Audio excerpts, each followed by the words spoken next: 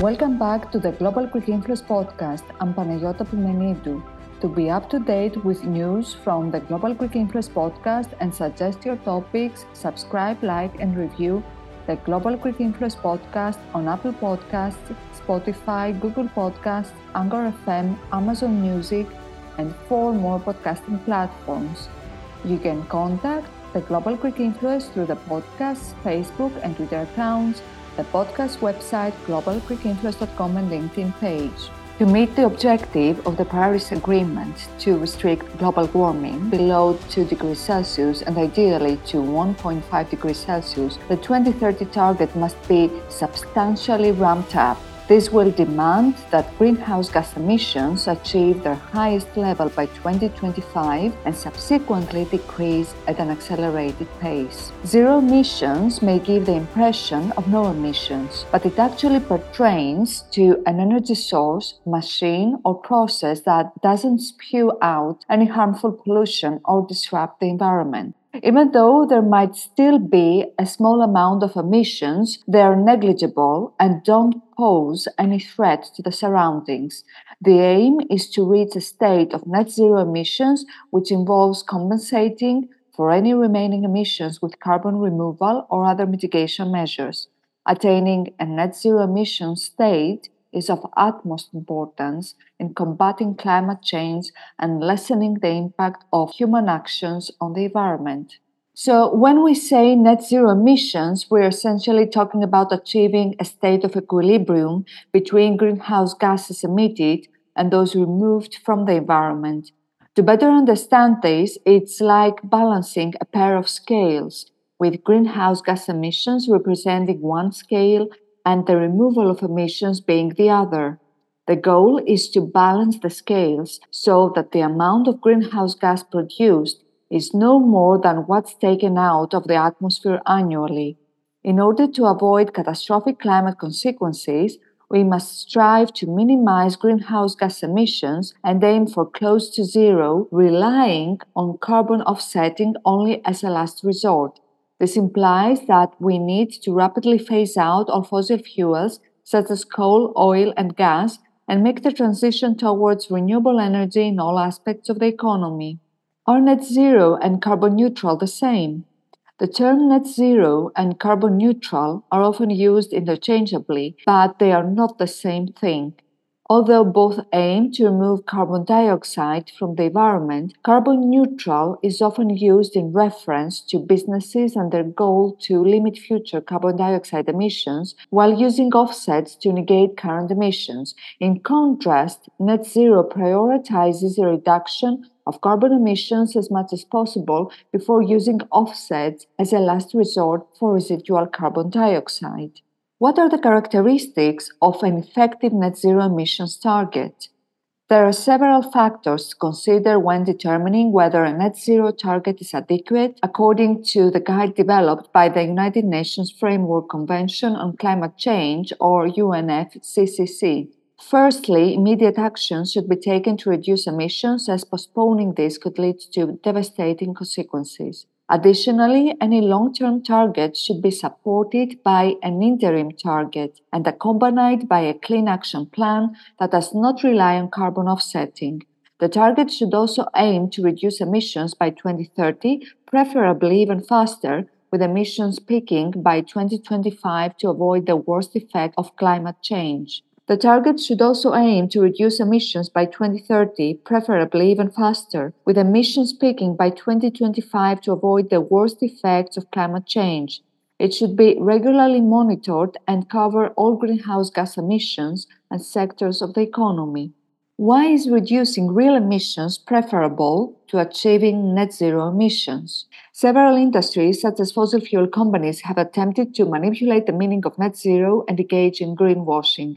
They promote untested technologies and offsets instead of focusing on reducing emissions, which can lead to questionable results. That's why it's crucial to prioritize genuine emissions reductions rather than relying on untested practices or offsets that don't result in actual emissions cuts. It has taken us several decades to recognize the existence of climate change.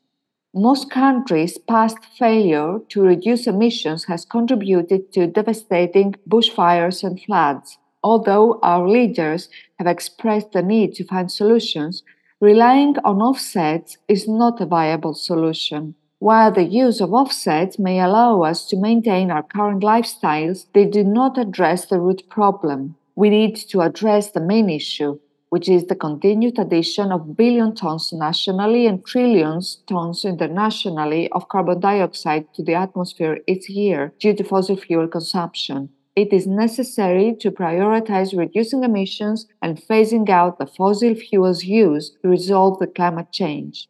What steps can we take to reduce our carbon emissions?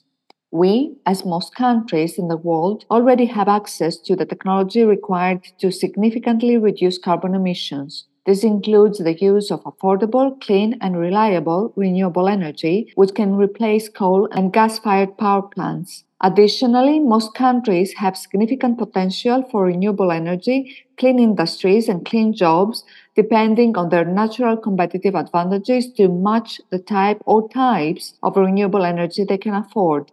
The International Energy Agency, or IEA, known for their conservative stance, has issued a bold statement confirming that if the global energy sector hopes to limit warming to 1.5 degrees Celsius, new projects involving fossil fuels such as coal, oil, and gas cannot be undertaken. The IEA stresses that all countries must implement measures to reduce their emissions and phase out coal fired power plants by 2030. This aligns with the views of other experts worldwide who consider continuous reliance on fossil fuels to be both hazardous and pointless.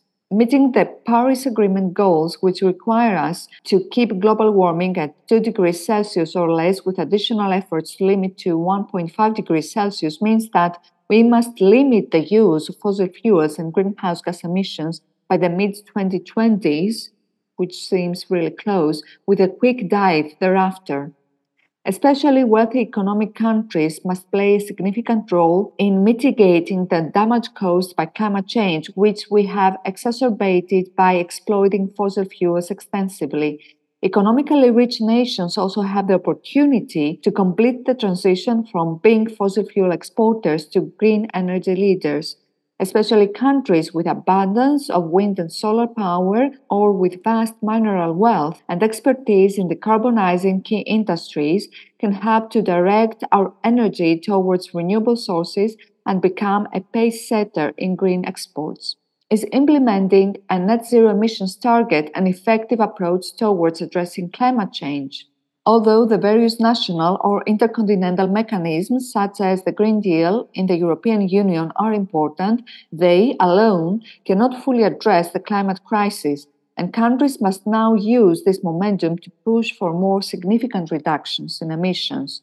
To avoid the most harmful impacts of climate change, countries such as China must stop developing new coal and gas projects and initiate a controlled phase out of existing fossil fuels.